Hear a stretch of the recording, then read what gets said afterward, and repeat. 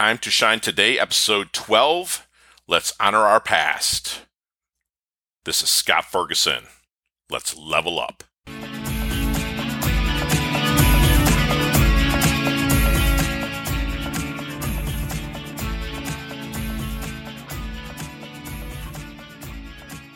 Hey, Time to Shine squad, it's Scott Ferguson, and welcome to episode 12. And we're going to dig into something here that can haunt you, or you can use it to your advantage at all times. And that's that big P word, past. Everybody has one, whether it's good or bad. Don't let it dictate where you're going with your progression of leveling up your life. So this is one that didn't really take me too much to really talk about, because I've been that guy that's been a victim of my past. I was born in the Philippines in 1972. I was put up for adoption. I was adopted by a couple who unfortunately could not raise me. Then I was adopted by a family who did raise me, but then they kind of went through a split and I kind of bounced back and forth between houses. I used to use that excuse of my past to dictate my future. I was so afraid of abandonment. I was so afraid of moving forward into relationships that I've really hurt people, and not only people, but also myself as well. I have sought help through books, through counselors, through shrinks. I'm not afraid to admit it. But I really didn't start understanding the magnitude of how much it hurt me until one day the market crashed in 2008. And the real estate market crashed. And I was kind of a big deal, not that big of a deal, but kind of a big deal where I was selling. But unfortunately, nothing else sold after that. So I had nothing. I had no money.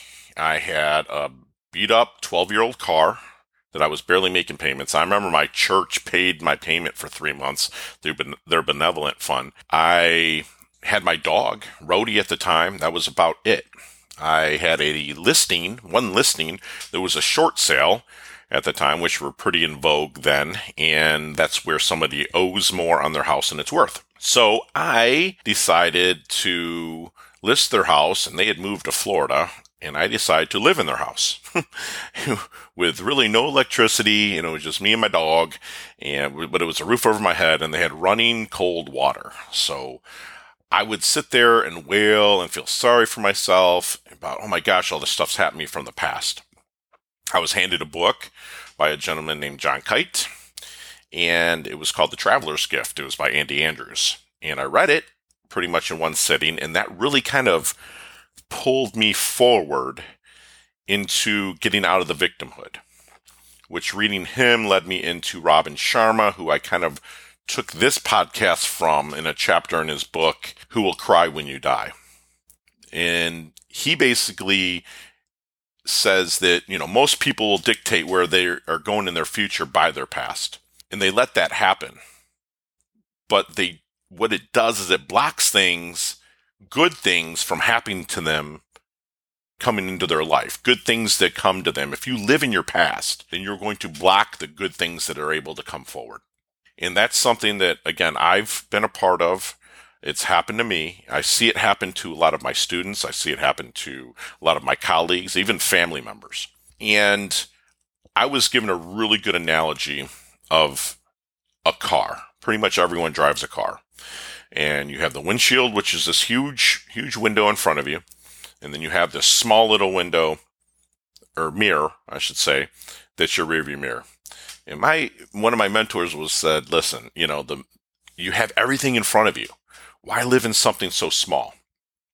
That really hit home. It did not allow me, living in my past, did not allow me from letting great things happen in my life.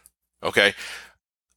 So I want to encourage you to understand that even the most successful people have went through major setbacks, but they realize that in the worst of fortune lies the best chances for a happy change, which is huge. The more you try and you let the past be the past, let the dead bury the dead, the more you try and the more you move forward, sure, more things can happen to you that are negative, but great things will have to happen as well. Okay, so the successful people, they all have experienced a lot of adversity. Okay, tons of adversity. Name one person of influence, whether it's an athlete, business owner, movie star, whatever, they've all experienced adversity. But the one thing they do is they manage their memories to level up their lives. Write that down. They manage their memories to level up their lives. And that's what I'm going to encourage you to do. To remember that the more you fail in life means you are living more complete. Level up. Embrace it. Get after life. Okay, Booker T. Washington says, I have learned that success is to be measured not so much by the position that one has reached in life as by the obstacles he has overcome while trying to succeed. Read that over and over again to yourself. They measure a lot of their success by the obstacles they were able to get over. If it was easy, everyone would do it. There would be no bliss. There would be no euphoric feeling if you're a salesman making that sale, anything that you're going after. If it was easy, it wouldn't feel as good when you're done. So don't let the things in the past dictate your future and where you're going.